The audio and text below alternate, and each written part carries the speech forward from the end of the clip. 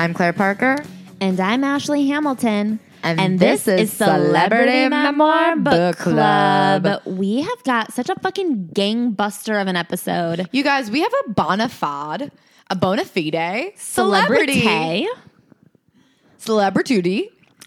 Hot off the heels of the Meghan and Harry interview, we've got somebody else who's British. Can you believe that we were able to get someone who is British?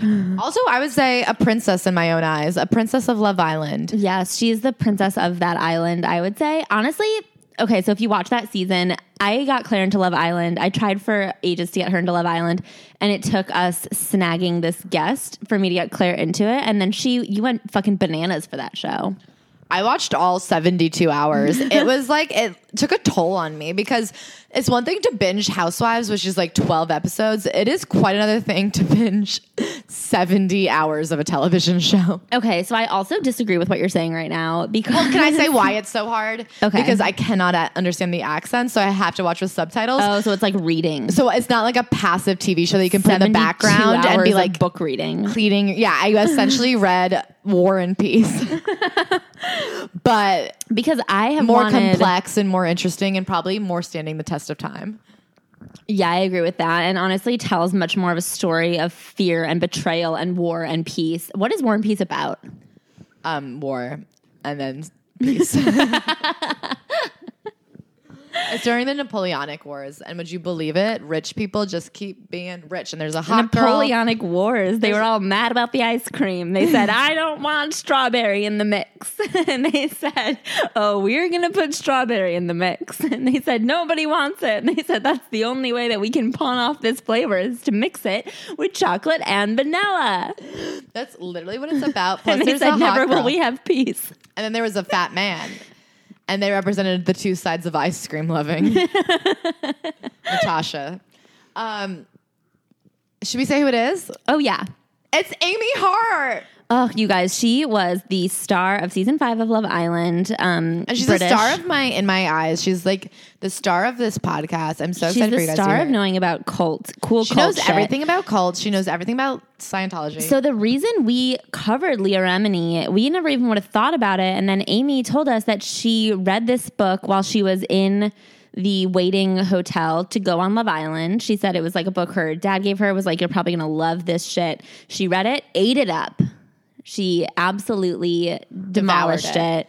And then she brought it to us, and we say thank you so much. I almost don't even want to get into our weeks. I feel like, so on the Patreon this week, should we drop what we have on the Patreon? Yeah, we've got a good lineup on the Patreon. Tonight at 6 p.m., we're releasing our exclusive take on Scientology. I actually don't think it's going to come out at 6 p.m. It'll come out at 8 because p.m. you get off work at 6 p.m. Yes. And we are going to record it after that. Tonight at 8 p.m., we are dropping our exclusive take on Scientology. We watched Going Clear, the HBO documentary. We have a lot of hot takes on what we didn't say about Leah's book and what we think Leah didn't say in her own book. And then this Thursday, we drop our bonus episode with Amy Hart where she dishes all of the behind-the-scenes information about Love Island, what really goes on. It's so fucking interesting. Yes. I want to do another bonus Patreon episode about what I think the difference between The Bachelor and Love Island is. Are you okay with that, Ashley? Yeah, I would love doing that because I love Love Island way more than I love The Bachelor, but I also have like a soft spot in my heart for The Bachelor because I feel like it's my it's my home country. Yeah, so that'll drop next week. We have so much content coming in. I don't even want to tell you guys about what happened this week because we'll put that on the Patreon because we have such a long episode. Do you think that's fair? Yeah, we had like a feud that was not a feud. And then I had a rug Claire debacle. Had a feud with a rug that was so not a feud, but we're in like a fight for the old-timey fans. But check out the Patreon for our bonus content, our lives, our Scientology hot takes, and all the behind the scenes of Love Island. And right now, please enjoy this incredible episode. Yes, we're talking more about Leah Remini's book, Troublemaker, because boy, oh boy, she's making trouble for 3 weeks in a row. And shout out to Amy Hart because she watched the documentary and listened to the podcast. So she's wrapping up a lot of the open-ended takes. Give it up for Amy Hart.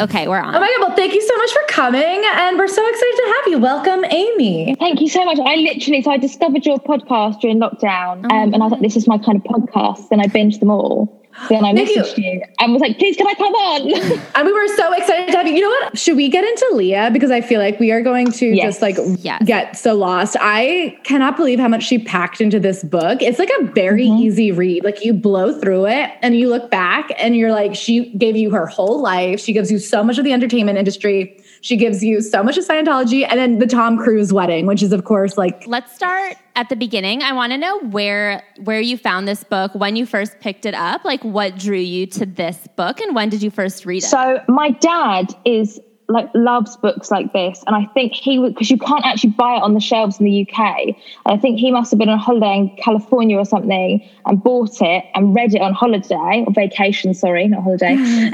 And so then he brought it home and he said to me, "You've got to read this book. It's the best book you'll ever read." So I was like, yeah, cool. So then I was going into lockdown for Love Island. So you have to give your phone away on the plane. You're not allowed anything really, only allowed books. You're not allowed magazines because they've got recent stuff in them. Like I follow a couple of Mormon families on YouTube and I wasn't allowed to watch their vlogs during my lockdown. They live in Utah. Like they're not going to tell me anything about Love Island. Like, I just want to see their cute kids. So I was like, right, I need to take loads of books. And my dad was like, take this. I was like, okay, yeah, cool, I'll take it. Oh my God, I read it in 2 days. Same. Yeah, I love it. I love at the beginning, in the prologue, when she says, like, these are all the awful things about me. Because when this book comes out, Scientology will try and like peddle all this bad stuff. So you might as well hear it now and hear it from me. Yeah, and I think that there's like a lot of kind of hazy situations in her background. Like I think that like the fact that her husband, they had a very questionable launch to their relationship in that he was married with 3 children. Can you believe they're still married? I just looked it up because I was like, there's no way this lasts. They're a Hollywood couple that started with infidelity. Yeah, I think as well, having now gone into the entertainment industry, there's so much stuff, high profile couples that aren't actually together. And, like who? You know, high profile men, well, allegedly the Beckhams. Oh, yeah. That's, everyone keeps telling me. You know what I remembered about them? Okay, sorry, this is so off topic, but once, I swear to God, when I was in 7th or 8th grade, I was listening to the morning radio, and they said that the Beckhams claim what keeps their relationship spicy is they only sleep in the same bed 1 night a week. And I remember a 12-year-old being like, what the fuck is that? Like that even to a preteen was like sketchy, and it has stayed with me. And I think about that all the time. Obviously high profile men allegedly being gay, obviously big TC. I'm literally going to get a fair game. I'm going to have Scientology because like the UK Scientology headquarters where L. Ron Hubbard used to live is 25 minutes down the road. And Tom Cruise is buying a house 5 minutes from my house. Oh my God. I live in the smallest suburban town you can ever think of, and Tom Cruise is buying a house here. I am going to need you to join Scientology, become a mole, get to the top, meet Tom Cruise, write another book. My therapist said that if I ever joined Scientology, she would section me under the Mental Health Act. Because I was like, yeah, I love Scientologists, I love Mormons. And she was like, what? And I was like, no, I love learning about them. And she's like, okay, because if you ever want to join Scientology, I will section you, just so you know. That's a good therapist. What was your opinion of Scientology before you picked up this book? I just knew sort of like John Travolta, Tom Cruise. I remember vaguely when Leah left, because we used to go on holiday to America a lot, and I've always been obsessed with America. And so I used to there's a shop called W.H. Smith, which is a bit like, I can't think where you buy your magazines from and stuff. Mm-hmm. And they have a really tiny section that's got like People and the National Enquirer. And I used to spend all my pocket money, all my allowance on buying these magazines. And half the celebrities, I didn't even know who they were because they're American celebrities. But I just felt really American because I was reading them. Mm-hmm. So I sort of vaguely remember, like, because Kirstie Alley, did she leave or is she still in? No, she's still in it. She spoke out against Leah Remini pretty prominently. Yeah. So I remember like the whole Leah and Kirstie thing. And so I just sort of knew about that. And I remember that Nicole Kidman didn't have much to do with her older kids because of Scientology. And obviously the weird, what looked like a Photoshop picture of Suri Cruise, and everyone saying she looked like E.T. in the blanket. Yeah. That was a fun one. So yes, that's sort of what I knew about it. And then obviously I read the book a couple of years ago, and I was just like, and I had a chaperone with me. She still got my copy because I said to her, because we were packing up my case, and obviously I couldn't take it in to the villa because she wasn't allowed to take books in. So I was like, don't put that in my bag of stuff. I was like, you need to read it. And she read it in 2 days as well. And it's just, I can't even describe to you, like you need to, like, obviously you don't need to read it because we've read it for you. That's the whole point of the podcast. But thank you. Like, excellent promotion. It is down that rabbit hole, isn't it? And when things like, it doesn't matter how high you get. I think in other sort of religions, the higher you get, the more protected you are. Obviously, we'll get on to Shelley later, but even like Mike Rinder, who was official spokesperson for the church, he ended up in the hole, having to crawl around on his hands and knees. Something crazy is that they're beating these top people who have dedicated their lives to it. Yeah. You just have to think, why are they so mad at their inner circle? Like, I also found that shocking that you could get so high, and it almost reminded me, I guess, of like a kingdom versus the aristocrats versus the peasants, where it seems like only one person was protected, and it was David Miscavige and I guess Tom Cruise. She says that, like, in the eyes of Scientology, no matter what level you're at, technically, unless you're L. Ron Hubbard, everyone is equal. And that was like one thing that was appealing to her when she was joining, and became definitively not appealing as she was sort of starting to see clearly. She says that, like, everyone is equal in the eyes of Scientology, and so everyone is equal except Tom Cruise, basically, and that's one of the things that, like, really, really fucked with her. Well, she reckons she's given $5 million, doesn't she, over the sort of 20 years that she was in the church. She reckons she's given $5 million. But there's a page earlier where she's saying about, you know, it's not about Tom Cruise giving loads of money, because Tom Cruise has got loads of money. It's people that earn $45,000 a year but give $250,000. They will call your credit card company, get your limit quadrupled, and then have you take out every dollar and leave you in debt. She was saying earlier, so when she was young and she was in the Sea Org, and they got fed really horrible. For anyone that doesn't know, we should probably explain. The Sea Org is like the sort of work, like the disciples of the church, isn't it? You sign up a 1 billion year contract, and you're sort of tied to it forever. And you work at there's a hotel down in Clearwater where regular parishioners go to do courses, which obviously all cost money, and then they work there. So they're cleaning the rooms, working behind the front desk, working in the creche type thing. And one of her jobs she had to do was get the tickets for the food and charge them to people's room. So what she used to do was go and get food, get the ticket, and then burn the tickets and flush them down the toilet. And she then admitted this 20 years later. And they said, okay, well, we've worked it out, and we think that you had $40,000 worth of snacks 20 years ago. So she had to pay $40,000 up she front. didn't question it. It's really crazy that she doesn't question it. And also the fact, what kind of religion would make a child starve? Like, she didn't take that food because she was bored. She got food because she was starving. One of the damning things I thought about Scientology was that there's no distinction of childhood, that everybody is just a soul. So one of the scenes that stuck with me the most as, like, personally, I'd be like, how do you stay in this after experiencing this? Is they're down the Sea Orgs. Their mother just had a baby. Their mother still has to work 14 hours a day. And her mother's going to work for 14 hours a day, and she has a newborn, and the newborn's just left in a crib under the care of another teenager who's watching like 20, 30 children. And the baby would just sit there all day in the crib, dirty diaper. I don't know who's feeding it. I mean, that's horrific. That's a horrific way to try to treat a baby. What I find weird as well with the children side of things as well is, like, obviously other religions have big families, because originally that was how they repopulated the religion. Because if you start a religion, you haven't got many parishioners. So if everyone has 10 kids, and they will have 10 kids, and they will have 10 kids, and that's how you quickly populate the religion. Whereas with Scientology, they're forced to have abortions. If you're in the Sea Org, you're not allowed to be in the Sea Org and have a child. So there's Mark and Claire Headley, who were, so you'll see, so I've just ruined one of the episodes of Scientology in the aftermath for you. But Mark and Claire Headley, so Mark used to make all of the promotional videos for Scientology, and Claire is his wife. They met in the Sea Org, fell in love, got married, and they used to put them on opposite shifts. They could never be at home together.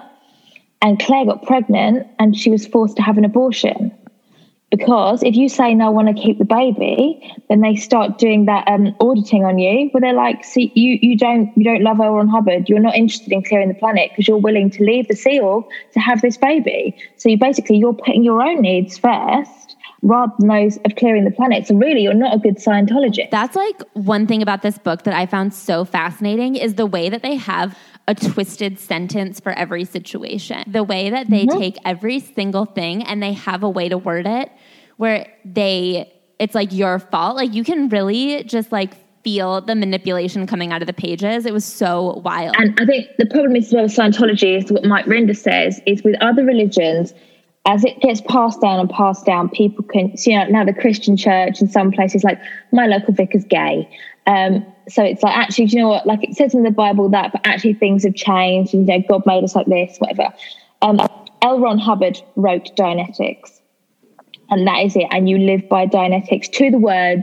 They quote Dianetics to you. There is no movement on Dianetics. And L. Ron Hubbard is now dead. And nobody can rewrite Dianetics because it's L. Ron Hubbard's word. So nothing will ever change. Nothing will ever progress because that's not what L. Ron Hubbard said. Yeah.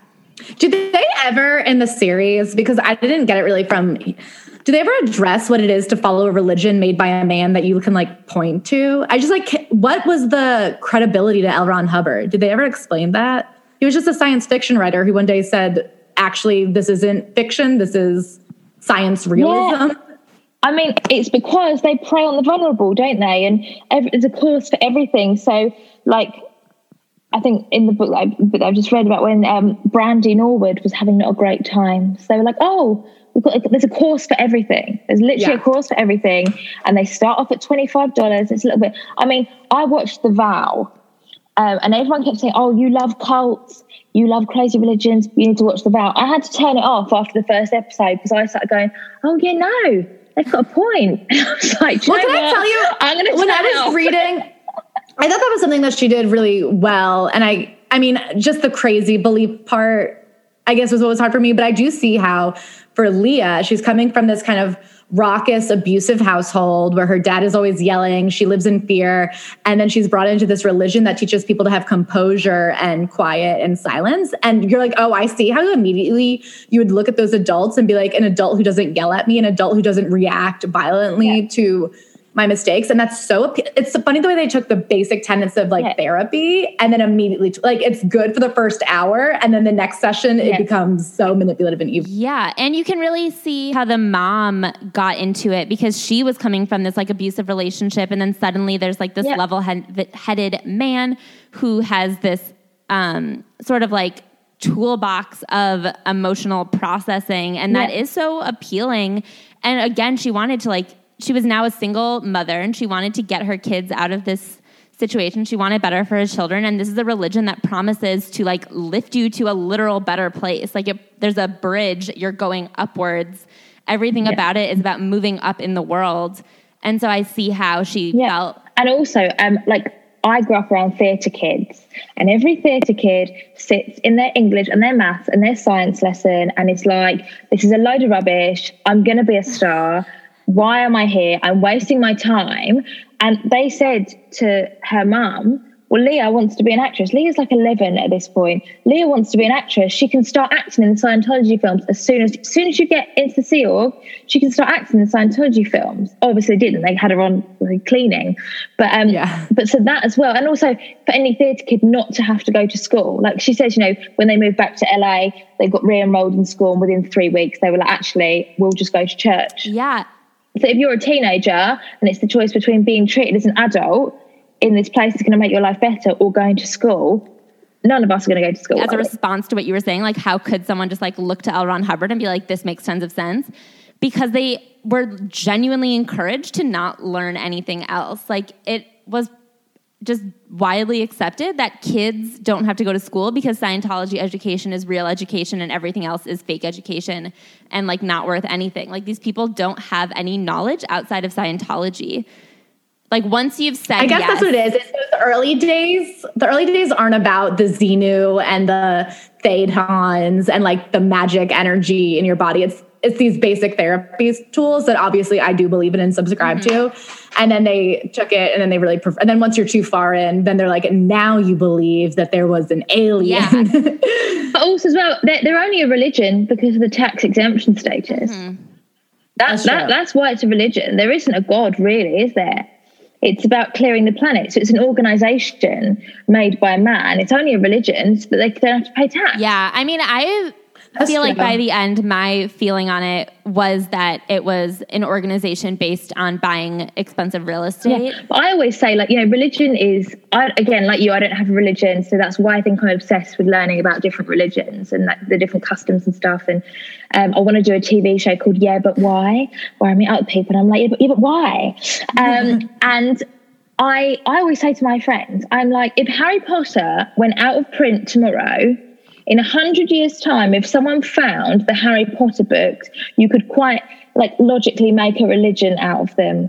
Like Dumbledore's the god, Harry is Jesus, like, Hermione and his friends, and then you've got the devil, which is Voldemort. Like you could literally make a religion off of anything. Yeah. I mean, I have also, it's so funny. I was just talking to my friend about how it's so hard for me to relate to like clinging to a belief system the way that they do, because I don't think there's anything in my life that you could take from me that would undo the foundation of my beliefs. Do you know what I mean? There's like not one institution that I look up to or honor that way. And I was trying to be like, well, maybe if science was wrong, but I was like, science by definition is like always changing itself. Like there's not one single tenet of science. But then I was like joking and I was like, I love Britney Spears. And I was like, could you imagine if someone said to me, Britney Spears is actually abusing people, and people like all these people have come out and said they were raped and beat by her, and being like, absolutely not. And then I was like, oh, people do that with celebrities. Like people will cling to Johnny Depp and Amber Heard. Look at Twitter. Like the last look weeks. at even Louis C.K. I mean, people really do take that belief system and say nothing can shake me from it. Like I will never agree to anything but what I already have come in with this belief system about fucking singers and actors. So there is something in the human capacity to just have a belief and refuse to change it that like keeps you grounded and is necessary. I get quite jealous, I think. I wouldn't want to believe in it because I'm not good with rules and I'm not good. Someone said the other day, like, what would you do if you met someone that had an extreme religion and you wanted to marry them? And I was like, none of these churches would want me, hun, because I'm not good at rules. If you told me now that I had to give up rosé wine, it just wouldn't work well. But I can't think where I was going with this now. I've lost it. But that was it, jealous. So like when my grandparents died, I was obviously beside myself. And a couple of years before my granny died, because my granny died first, some friends of mine, their granddad died, and I knew their granddad, so I went to the funeral. And there's he's got 2 children, so there's 4 grandchildren, 2 very religious, 2 very not. And the 2 that are very not religious, obviously sobbing, absolutely beside themselves. The 2 that are very religious are like, we loved our granddad, we're so happy that he was our granddad and he's in a better place now. And the fact that they can deal with it that way, I'm sort of a bit jealous, because I'm like, I will just like, I was upset at my grandparents' side, my 2 that are still alive, when they go, I don't know what. My mum's always like, I'm really worried what's going to happen, because like our nan and granddad are like all 6 of us grandchildren, they're our absolute best friends. So I think that's why they prey on vulnerable people who are in like bad situations, because it's something that will bring order to their life. That's the appeal of religion in general, I think, is that there's an answer to impossible questions. Like if you don't have a religion, then you just kind of have to like kind of cross your fingers and hope for the best. And if you do have a religion, you have like a very distinct order of how things are going to work out. Like in Scientology, they genuinely believe that you are a soul for eternity. You know, if you truly believed in Scientology and someone you knew died, but they were a great Scientologist their whole life, you'd be like, oh, well, they're just like on to their eternity now. Dope, you know? And I get how you can very easily, like, what's $250,000 of debt when you have a billion more lifetimes? Like, who fucking cares? Yes. So they reckon, so the Church Scientology reckon that they got Leah's show taken off air. So she wrote the book, then it became a TV series, did 3 seasons, won Emmys, but it then got axed or cancelled. That's what you guys have to, it got cancelled. And they said they turned it into a podcast. And in the first episode, she says that, you know, the Church of Scientology claimed that they got our show taken off the air. So like, well done if you did, but we've now got a podcast. And the one she did the week that John Travolta's wife died, she obviously died of cancer, and Leah was saying, like, I'm really worried because obviously they don't believe in medicine. They believe in, like, you know, you can audit your cancer away. So, you know, there's these 3 young kids now, or 2 young kids now that don't have a mum that could have been prevented if they'd had treatment. That is That is really heartbreaking. And also like so weirdly victim blaming to be like, well, you died of cancer because you weren't a good enough person. That was something that really struck me as evil, the way they talk about, like, they're like, we're trying to clear the world of insanity. And the idea that somebody who was like bipolar or schizophrenic or had depression, just to think that you have that because you're a bad person. That's where it crosses over to not just being like, oh, here's some adults acting silly and getting themselves into debt for no reason. I'm like, you're perpetrating evil in this world by hating gay people, by hating. Yeah, I do. Well, I have two things. One of them, I just want to point out that it's very interesting that they don't believe in medicine and your cancer is your fault and should cure itself if you audit it away properly. But they do believe in the medical procedure that is abortion because it just like doesn't, because being pregnant like doesn't work for their agenda. That is fucking wild. And then second of all, bipolar, all that is your fault. Like you really see that in the part of the book where Tom Cruise speaks out against Brooke Shields and says that her taking medication for postpartum depression is like because she just like wasn't strong enough to be a good mother on her own. And like even Leah Remini defended him in an interview being like, I mean, I just had a baby and I didn't need pills. So what's wrong with that bitch, huh? And it's like, that was a really psychotic passage of this book. And then at the wedding, when she was upset, it was Brooke that... Probably because Brooke was nice and level-headed from her medication. Why do you think Brooke was at that wedding? Do you think it was just she got pulled in by PR and they were like, you should do it? Like, why would you go to a wedding after someone said that about you? Exactly. That's what I find really weird. I don't know if they were all paid to go, but it's the fact that, you know, you're allowed friends that aren't... I just can't believe that all these really high-profile people over dinner parties haven't been like, come on, Tom. Like, really? Like, well, I do think Tom doesn't have any friends. And something that comes out to me from the book is that clearly Tom doesn't have any actual true friends. He seems stunted by his fame. Like he seems emotionally stunted. She talks about they start playing hide and seek at one point. I mean, he's acting insane. He's lashing out at his assistants. I don't think he has real friends. I think he has people that he's been partnered with by Scientology. So when he had this wedding, it was really just... It was fully a PR opportunity. It was like a kid's party. I mean, yeah, she talks about how... So in the book, Leah Remini became a Scientologist when she was young because her mom sort of joined it because her dad like left them, and then she got a new boyfriend who was a Scientologist. They got very involved, went to the Sea Org, ended up in LA. She became an actress, moved her way up through Scientology. Because she's on TV, kind of famous, she's like more respected in the church. She ends up meeting Tom Cruise. They don't become friends. This is what's interesting is she mentions that when they are in, like when she is sort of like elite enough to be in the presence of Tom, she's sort of just like brought to his house for dinners as like just a play date. Do you know what, like it never sounds like they bonded. She's always referring to him as sort of like a specimen that she's studying and never like her pal that she had dinner with. And then I think that the wedding... Yeah, like I will say, obviously, so on the fame scale, if I'm like a 1, obviously Tom Cruise is like a 400 million. You can never know whether someone actually... People do treat you differently. Are people like there for the right reasons, etc.? So I can imagine when you're Tom Cruise, that is 100 times more. Yeah. And plus... when you're in a religion like Scientology, where your friends are encouraged to write knowledge reports on you, which for people that don't know, that is, if you see someone do something they shouldn't do, you can either ignore it, but then if they get found out and they find out that you knew, you're just as guilty, or you can write up a knowledge report and grass your friend up. Oh, sorry, tattletale. I say grass up. That's a very English phrase.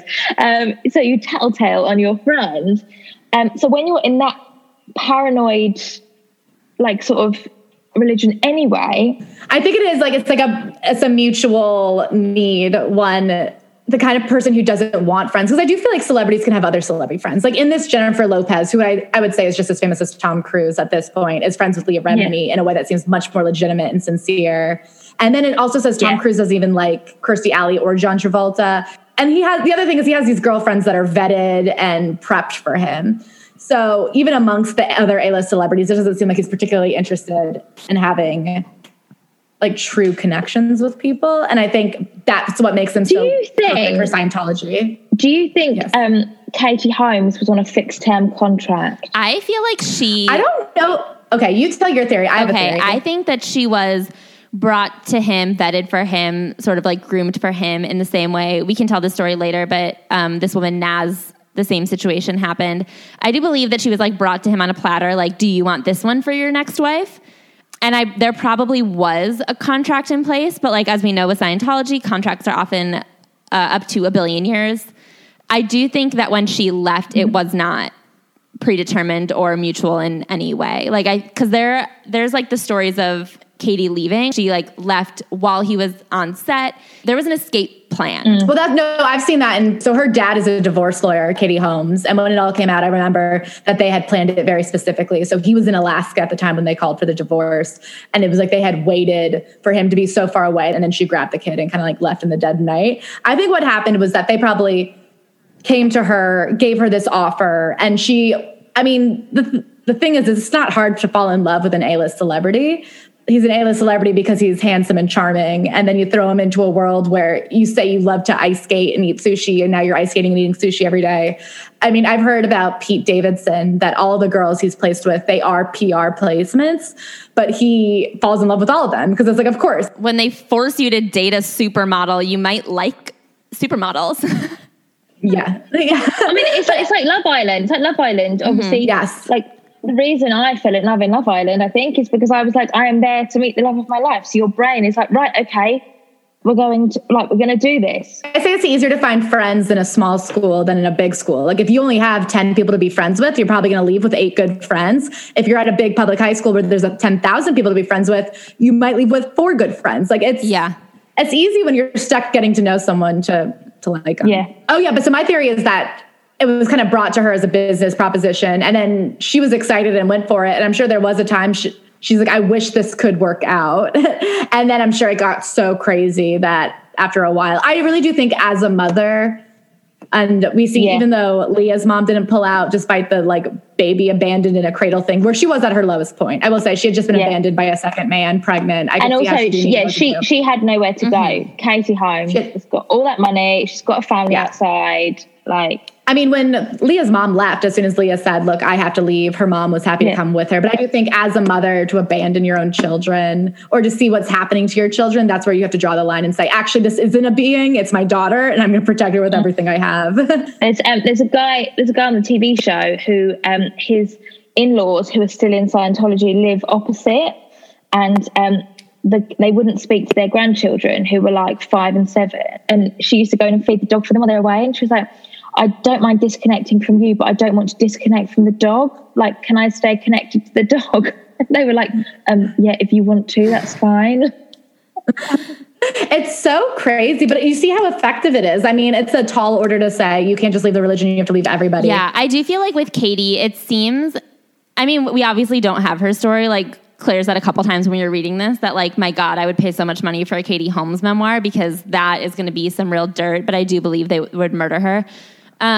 If she, 100%. Don't you think they would kill Katie Holmes? I will say Scientology had one of the 100%. But then everyone reckons that Melania is going to do like a novel about a model that marries a billionaire. So surely can't Katie do a novel about a woman who marries an A-lister? Oh, that would be so smart.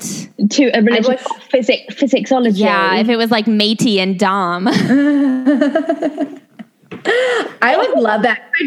I wanted to hear what is Katie's perspective of what happened at that wedding. Like, because the other thing is Leah does seem like she's quite feisty. I do wonder, did she cause a scene or was it fully like, because she says that they got ignored by Tom and Katie at the lineup already in the wedding. And was that fully because her only purpose there was to get Jennifer Lopez involved? I guess she wasn't evangelizing enough. I was shocked to hear that Jennifer Lopez's dad was a Scientologist. So I think basically they wanted them to put them on a table with sort of like normal civilians who were potentially a bit vulnerable that they could then convert to Scientology. You're being like, oh, you've got to sit on the same table as Leah Remini, she's on King of Queens, etc. But I think the whole thing, so the fact that they had the invited press and they had like all the velvet ropes outside of the hotel with them all there all the time, and the press knew exactly where everything was. It was all a put-up job to be like, look, and if you're a Scientologist, you can have this wedding too. That's so true. That's exactly what it was. The whole thing was a PR. I had it stuck in my head that they specifically just wanted Jennifer Lopez to be used, but I guess it wasn't so much that they were trying to convert Jennifer Lopez per se. It was just to get Jennifer Lopez associated with Scientology. Yeah. And then everybody invited to the wedding. It was like they were all marks. They were all somebody that you could potentially convert on the way out. I feel like they didn't. Like Posh and Bex were there. Yeah. Will and Jada. And one thing I want to go and watch now, because I found it when I was reading earlier on, I Googled, Will and Jada Pinkett Smith, Scientologist. We did too, because I've heard that they are. Yeah, I've just discovered Red Table Talks. I had never seen Red Table Talks. And then the Olivia Jade one came up, and I watched that. And I watched the Kristen Davis one today.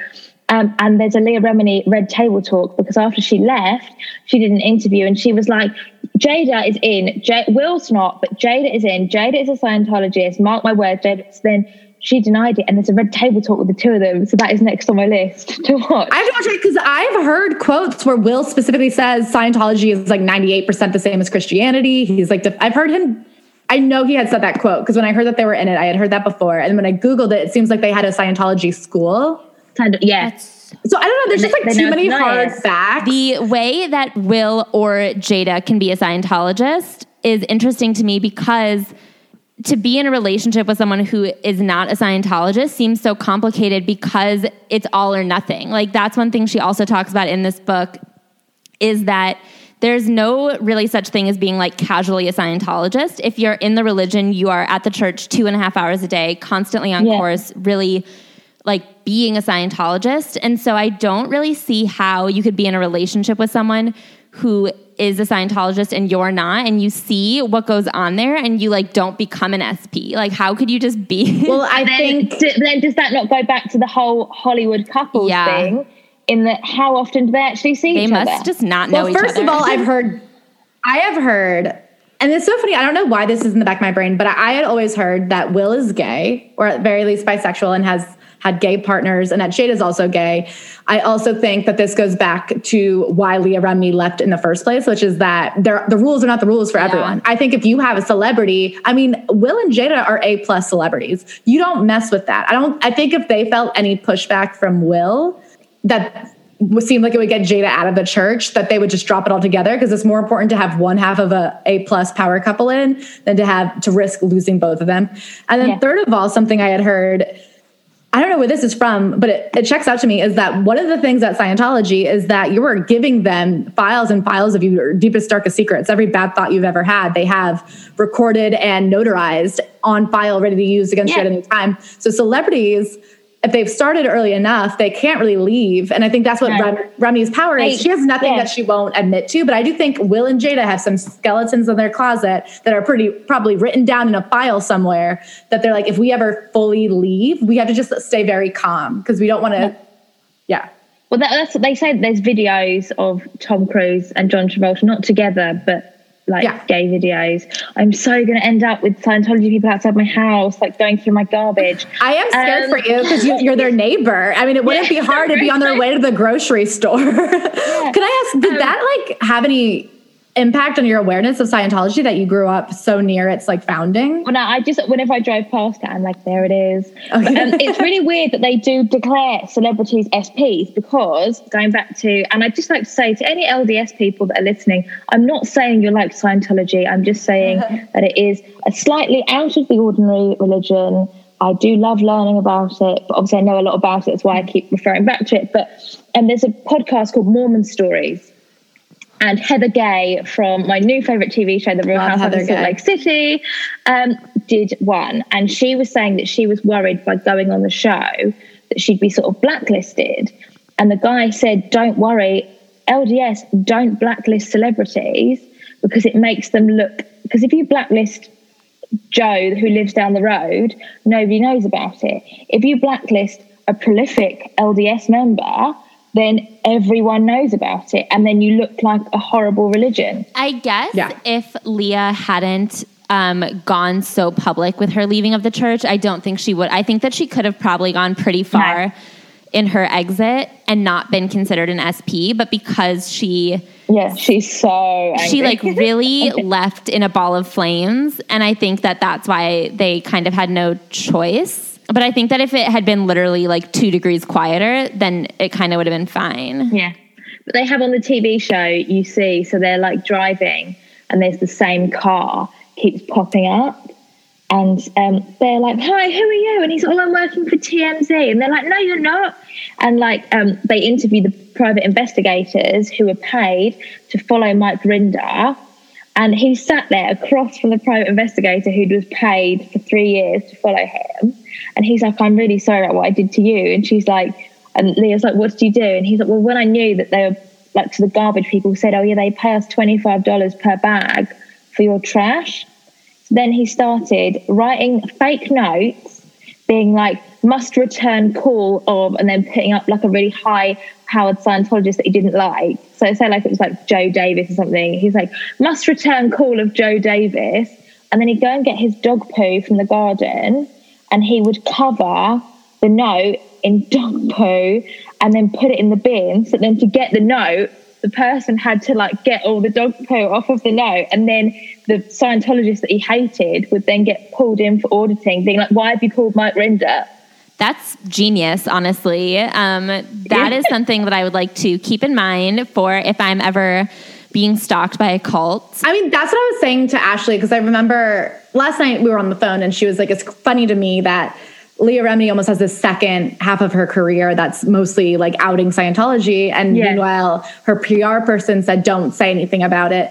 And I was saying to Ashley, I was like, well, I don't think you realize that Scientologists are known, they'll attack you. Like they could have killed her. Like if she hadn't been as public as she was, and if this hadn't been as successful as it was, they would have ruined her life. So like going into my view of Scientology, I barely knew it existed before I moved to Los Angeles. I feel like I'd heard of it in the same way that like people in Oklahoma have heard of Jewish people, where you're like, yeah, that's like a thing that I've like seen in a movie or something, but like how could it be real? I just like truly had no concept of the abuse in Scientology. I thought it was just like some weird Hollywood club thing. I just like genuinely didn't realize that it was a true cult where they were like, I wanted to get into this conversation about Mike Rinder and the Hole, which is a literal pit where they would put people and abuse them. As we were talking about earlier, that like very high up people are just like no exception to the rule. Have you watched the Where is Shelley Miscavige? Have they come up with a theory about where that bitch is? So yes, it's in series 3. Season 3, sorry. And basically there's lots of different theories. One is that she's dead. Yeah, that would make sense. And like Leah says, like, Shelley, if you're watching this, even if you go on telly, I can swear on this podcast, can't I? Yeah. Even if you go on telly and say, Leah Remini, fuck off, I hate you, I would rather you did that so that I know you're alive. Because right now, because Shelley is the first person to, like, if you send a birthday card, she'll send you a thank you card for a birthday card. Like, she is the most correspondence person. Mm-hmm. So there's that. There's a theory that she's on a boat that's like the Hole, but on the waves, like a regional hole. And so there's that theory. There's a theory that she is just doing hard labor in the middle of a desert somewhere, or is working on a project. I wonder if she got cancer and died and they just thought it would be bad PR to say that like the wife of the head of the entire thing had bad omens, because how does that reflect back on everybody? So much of Scientology is that nothing is bad happens to you if you're a good Scientologist. So if the top Scientologist dies of something like cancer... That's a good one. But so her assistant, they interview her old assistant, and the day that she was moved from being Shelley's assistant, but her assistant says that the last time she ever saw Shelley was being escorted to a car. She was crying. She went, Shelley, and she looked up and she looked at her and looked away, and that was the last anyone ever saw of her. Okay, so it is nefarious. I like have this like secret hope that like maybe it just didn't go along with the PR narrative, but no, it's bad. That's why I think she's dead. And going back to the point that sort of like spurred this spiral in my mind was the fact that the publicist was kind of like, this is like very dangerous and they could kill you, because the wife of the head guy, I do think that they killed her. Like, I do think it's like very possible, because I think that every other version of this story, like if she's alive literally anywhere, the stink that Leah stirred up about where is Shelley, I do think that they would have cleaned her up and sent a message just like no matter where she was. Even if she's being horrifically abused, I think that she would have been like compliant enough to, like, if they were like, we'll murder you unless you record this hostage video, like she would have recorded the hostage video, you know? So I think that if she were alive, then we would have seen something from her in the last, 10, 15 years. The fact that she hasn't, I think 2007 is the last time anyone has seen or heard from her. And I think like the amount of shit that Leah has stirred up about her, they like would have figured out a way to be like, here she is. Their other thing is she was an original messenger for L. Ron Hubbard. And she saw L. Ron, so she went on the original sort of Sea Org, but the messengers thing, which was the actual boat. Whoa. With L. Ron. She was one of his messengers from when she was 12. Obviously, none of them had their parents on the ship, so L. Ron Hubbard was like their dad. So then that's sort of how David got high up the ranks because he was with Shelley. And so they're like, is that true? So Shelley helped his career. Shelley was the more prominent interest. Whoa. Yeah. So she would never, like, L. Ron was her dad, and she genuinely believed all of it. So she would never have spoken out about Scientology as such. They're like, is it that she saw him, obviously because David Miscavige like beats people up, like he just loses it and he goes for people and starts beating people up. And that's one of the things, if you leave, so obviously you can blow, which is escape. So if you blow, it's like you literally in the middle of the night you might go, or like you might hide in the trunk of someone's car, etc. Or if you say you want to leave, you can leave, but it takes about 6 months. You get audited and audited and audited, and you have to sign things that say, I never saw David Miscavige hit anyone. Like, I've never given money like that I didn't want to give. I've never been forced to do anything. I've never been to the hole. The hole doesn't exist. You have to sign all this stuff. So I wonder if she saw him beating people up and she was like, you can't do that. Like, maybe because he has taken everything so literally, she was a bit like, this isn't what L. Ron wanted. I can't imagine David hasn't taken some liberties, is what it seems like. Shelley was the true believer of L. Ron Hubbard's word. And I mean, clearly David, like he was not fingering. He wasn't fingering somebody at the dinner table, but he was feeling up his assistant at the wedding, the Tom Cruise wedding. And he might have fingered her that night. Yeah. I mean, he might have gone later and fingered her. So maybe she was trying to stay true to the religion, which David clearly is in charge of, and was like, absolutely not. I will have to say, if you're listening to this podcast right now and you're in a religion where there is a code word or like a joke word for people who feel the need to escape, then you're in a bad religion. Yeah. Like the fact that there was even a word, like there were so many people jumping the wall and running away in the dead of night to get away from a religion that they had a word for it. Like that's a bad sign. I would also argue, I would like to broaden that little tidbit real quick. Not only if there is a special word for the people who feel the need to escape, but also if you're in a religion where in order to leave it, there needs to be an escape plan and you are going to have to jump a wall or hide in a trunk. That's also a bad religion. Yeah. Yeah. So like Mark and Claire Headley, for example, who were very high up, well, not high up, but they were sort of very prolific Scientologists that left. The way they did it was they were allowed to live outside of the compound.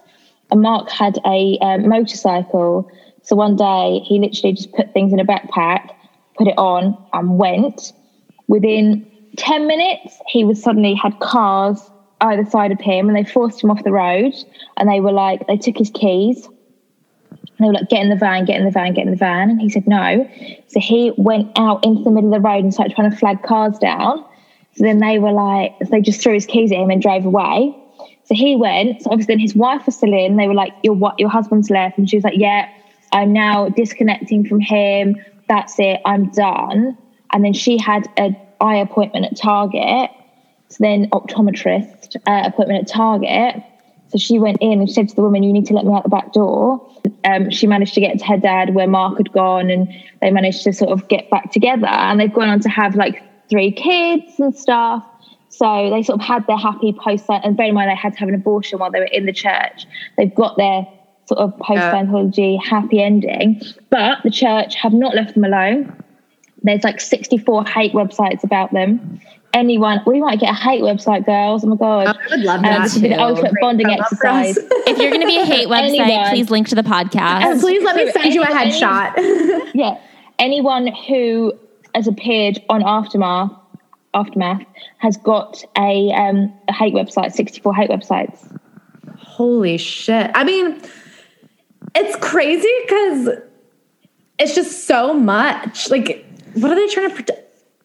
Do you know what I mean? On the one hand, it feels like such a small, tiny little religion. On the other hand, it seems like they have so much scope and so much hate. Well, they say, don't they, there's only 20,000 practicing Scientologists, but they say they've got 10 billion because they count anyone that's ever set foot inside a Scientology center, anyone that's ever taken a course, anyone that's ever attended a meeting. They count them as a parishioner. So they've got 10 billion parishioners all over the world, but they say there's only about 20,000 practicing. I think what's scarier is not even the people that have the will, but the people that submit to it. That, like, you like to think that you'd have to be really out there to end up as a Scientologist. But then you look at someone like Leah Remini, who's just a sassy, cute, ambitious girl from Brooklyn. And she fell for it hook, line, and sinker. And she would have raised her daughter in it. And she got her, you know what I mean? Because she was so charismatic, she was able to get a husband who was going to submit to it. And now all of a sudden you have an entire family with generations who's involved. I mean, what you were talking about before about how religions like to have lots of kids. I mean, I remember reading an article about the Westboro Church, which is that church that used to go to the soldiers. I've watched Louis Theroux. Oh, but did you know that's like 30 people are in that whole church? It's like one family. but they're like world famous. Yeah.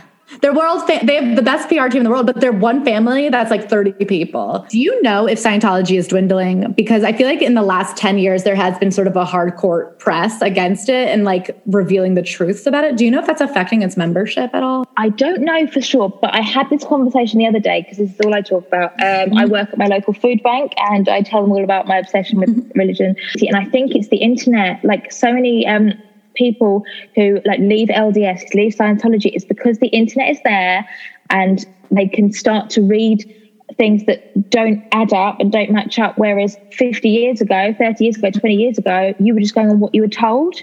Whereas now there is that freedom and there is the internet. And I do think that all organised religion is having the internet's having a detrimental effect because people can go and get their own information. And I think it is that like random connection with the outside world, is having this one person and to be able to see like they don't follow my religion, but they still seem like their life is fine. Like I feel like for Leah Remini, like when she says that she was having very intense crises of faith, like after she left, because of the intense 30 years of brainwashing that she'd undergone, and because she knew, not even knew personally, but knew of Nicole Kidman, who had been a part of the church and left, like she was able to use that singular beacon to be like, this person left the church and still lives a good life, arguably a great life, where she does continue to play abused women on TV, but maybe that's some unresolved shit. But she's doing very well. She was saying one tunnel connection is like what is very helpful to people. Yes, because Leah's best friend left obviously when she was younger, and obviously then met a really nice guy, started her own business, had 2 kids, and when she would say to them, you know, well, she hasn't had this horrible life that you've said she's going to have. Their answer was always, but is she really happy? Is she really as happy as she says she is? And it's like, oh, maybe she's not. Because as well, I think that's sort of the thing we get drummed into us a lot. Because obviously a lot of my presence is on social media. And generally, like, you know, social media is not real. You see an edited version of people's lives. So it's sort of like that in that, yeah, right, your friend's got a nice husband and 2 kids and she looks like she's having a lovely time. But is she really? Or is she just showing you the highlights reel of her life? First of all, was so happy that Shelly had like a happy, or Sherry, which is Sherry. It got really confusing. Shelly is missing or dead. Sherry is the best friend. I am Shelly's not happy when I think about Shelly. I was really happy when I was sad that she had to like break off from Sherry for a while because of this. Like, I mean, Sherry did like eventually try to help her get out and failed in that round. But I was so happy that Sherry, who had been kind of abandoned by her whole family when she was like 11 because of Scientology, just kind of left and had a good life. Like, that was lovely. Can I ruin another episode of the TV show? Oh my God, please. Did she not have a good life? No. So she gets the ultimate happy ending in that she does an episode talking about her upbringing, talking about how upset she was that her mum and dad are still in Scientology, and that she knew that by doing this interview, her mum was going to have to disconnect from her. She would become an SP. Well, the next episode starts with like a text conversation. And it's like coming up, and it's like, Mum, I've done this interview, so I'm going to be declared an SP. She's like, let me see the interview. The next episode is Sherry's mum, who has now left the church because she didn't realise what an effect it had on her kids until she watched the episode. And now she's left and she's done the interview, so now she's an SP. So they're all SPs, living a big, happy SP life together. That's even better. I really do believe the one force that can overcome Scientology is motherhood, because at the end of the day, there is something like they can try and train you as much as they want, but I do think that biologically there's something in you that wants to put your child first. And if somebody comes for that, it's a hard bond to break. I think that motherhood is what started. I know that there was like all of the hypocrisy of like within the system that Leah was seeing that I think sort of cemented her break from Scientology. But I think that the like foundation, like the cracks in the foundation for Leah, I do think were motherhood. Because you see, when she first has Sophia, she's still very involved with Scientology, and she is very specifically raising her outside of Scientology because she doesn't want her kid to be weird and different. Yeah. And that means like subconsciously she knows that what she's doing is weird and not good, you know? And I think that she was saying if Sophia fell over and hit herself, so say like she hit her leg on the table, the Scientology way is you go over and you put your leg you put your hand on the leg where it's hurting and your hand on the table where they hit the thing, and then you basically rub both until it feels better. Whereas then she said that she wasn't like that at all. If Sophia fell over, she'd be like, Mommy's coming, Mommy's coming. And I do think there is that sense where it's like at the bottom of her heart, she knew that that wasn't the humane, right thing to do. And she talks about Surrey at the Tom Cruise wedding crying on the bathroom floor with like almost like women surrounding this baby like they were the apostles of Jesus or something, that Surrey was just the they said that they were talking to the baby like she was L. Ron Hubbard. Yeah, and they were just kept going, stop it, Surrey, stop crying. And so Leah goes over, grabs the baby, and then gets it some milk, and she's like, this is how you make a baby stop crying. And I do think that, I mean, you look at Katie Holmes, I do think that baby is probably what made her say, I have to get out of here, if not for myself, for this child. And I do think that, I mean, it makes sense that they don't want women to have babies, because I do think that your love for the child instinctively kicks in and overrules all of the brainwashing. Do you reckon that when Suri goes to stay with Tom occasionally, do you reckon when she comes home, Katie and Jamie Foxx are like, right, come on then. Like what? I thought they don't see each other. Yeah, do they see each other? I thought there was some very staged pap shots, wasn't there, of the two of them together? Seen her in like 7 years or something. I do. These pap shots might be really old. I might be getting this wrong. I do think that there have been instances where they've seen each other, but I like don't think that she probably has ever stayed with him, honestly. Like I kind of feel like even if, because I remember there was one instance, I don't remember how long ago it was. I honestly think Surrey might have been like 4 at the time, but there were photos of Tom, and he had to come to New York to see Surrey. So he probably... Yeah, these photos that I'm thinking of, but she's obviously like 14 now. Yeah, I think that he took her out for the day. And I think there was one trip to Disney World, and I think that these were PR photos by Scientology, because they like weighed it, and they said at the end of the day, it looks worse to have a father no longer talk to his own daughter.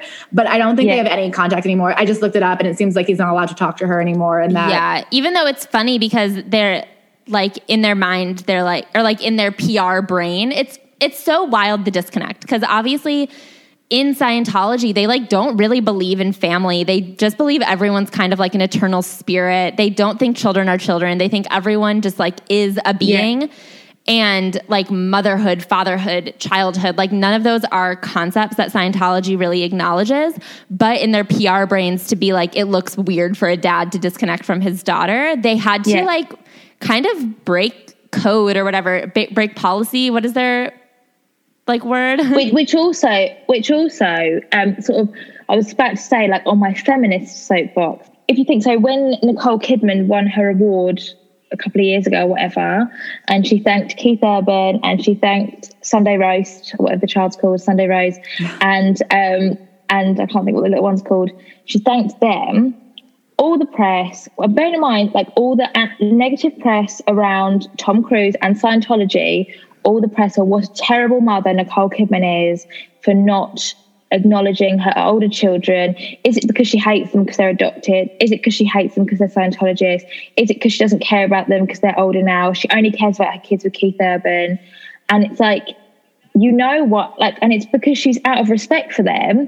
And she said in interviews, you know, I don't talk about them because they don't want me to. God. And I mean, I will say, who did we just read?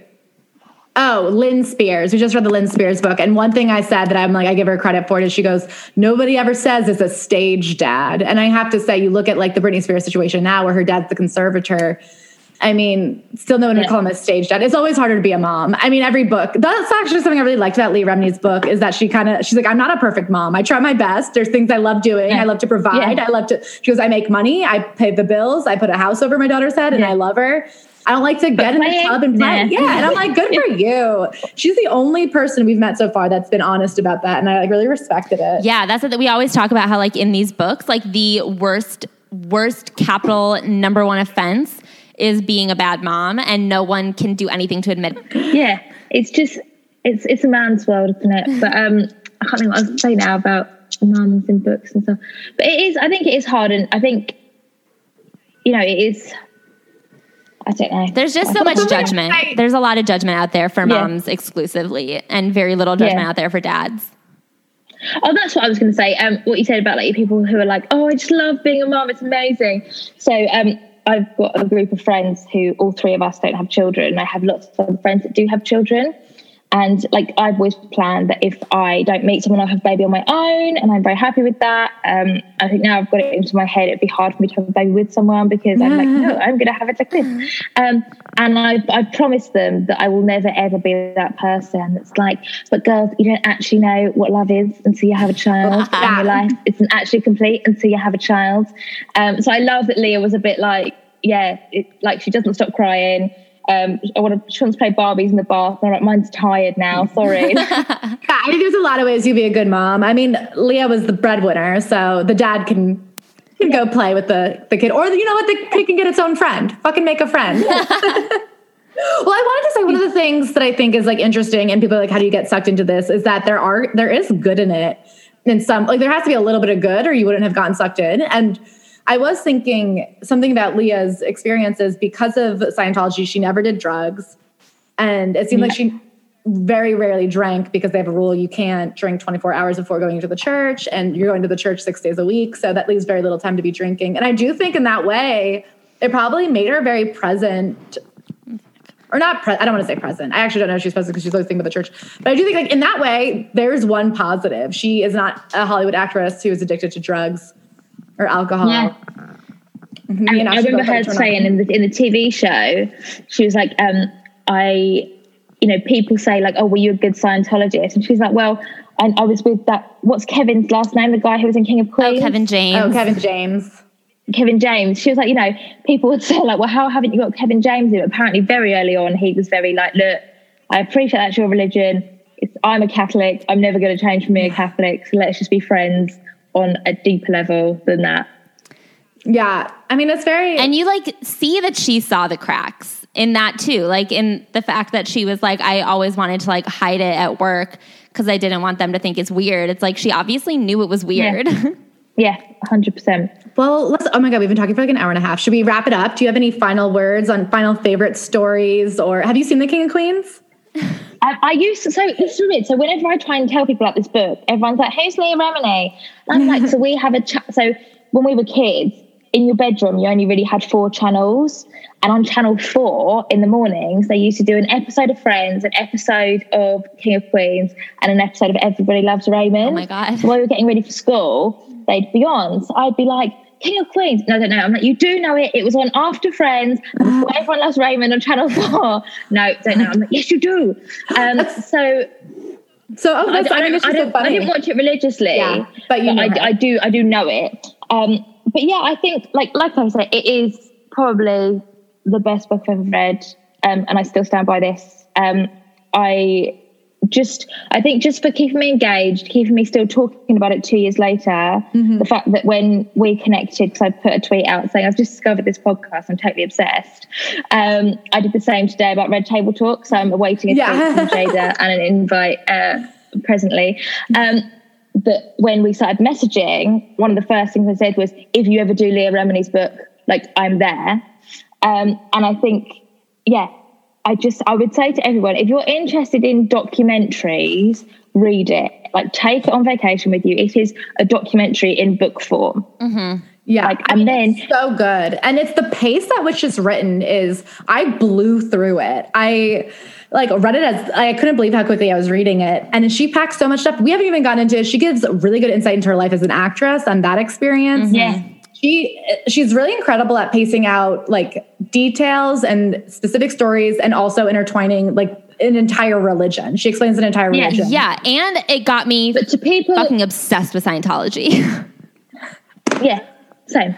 But to people who comment on my posts who are like, oh yeah, I'll watch the TV show, or if like, don't, it can't, it's in chronological order. So the book, you need to read the book, because in the TV show, she doesn't really cover like how she got into it, like sort of what she did at the Sea Org. And I'm so glad I read it again, because when I was watching the TV show, I kept thinking, wait a minute, how did she get, I couldn't remember how she got from cleaning the hotel rooms in the Sea Org in Clearwater to LA. So I'm so glad again. So you need to read the book, then watch the TV show, and then listen to the podcast. Like, it's done in that order for a reason, and you shouldn't defy the reason, okay? It's worth it. Oh my gosh. Well, thank you so much we're not going to hang up. I just want to say goodbye so that we have something cute for the Thank you so much for coming on and talking and bringing this book to our attention. And I feel like you're a wealth of freaky deaky religion knowledge. Please don't fair game me or like ban me from Utah or anything. Like, I do want to come over next year. Where can people find you and what can they listen to? So I would say just come and follow me on Instagram. It's Amy Hart XO. I'm also on Twitter, but I tend to stay away. So Instagram is probably the place. There's no airs and graces. I do a lot of no makeup stories, and I just say what I feel, really. And yeah, I do it, and I always share stuff on there, what I'm doing, where I am. But I'm bringing out my own podcast. But you'll be able to find that if you follow me on Instagram. Perfect. Oh my gosh, I'm so excited. Thank you so much. And if you've watched Love Island before and you're like, oh, why would I want to follow Love Island? I can promise you, like, I'm baffled on how I got onto Love Island, because I'm not a typical Love Islander, as you've probably heard from this podcast. Oh my gosh. Okay. Well, what a segue. So how did you get onto Love? Do you mind if we just ask you a couple of Love Island questions? No. Wait, I want to stop and then restart. We'll put these Love Island secrets out on the Patreon, and everybody else, love you. See you next time.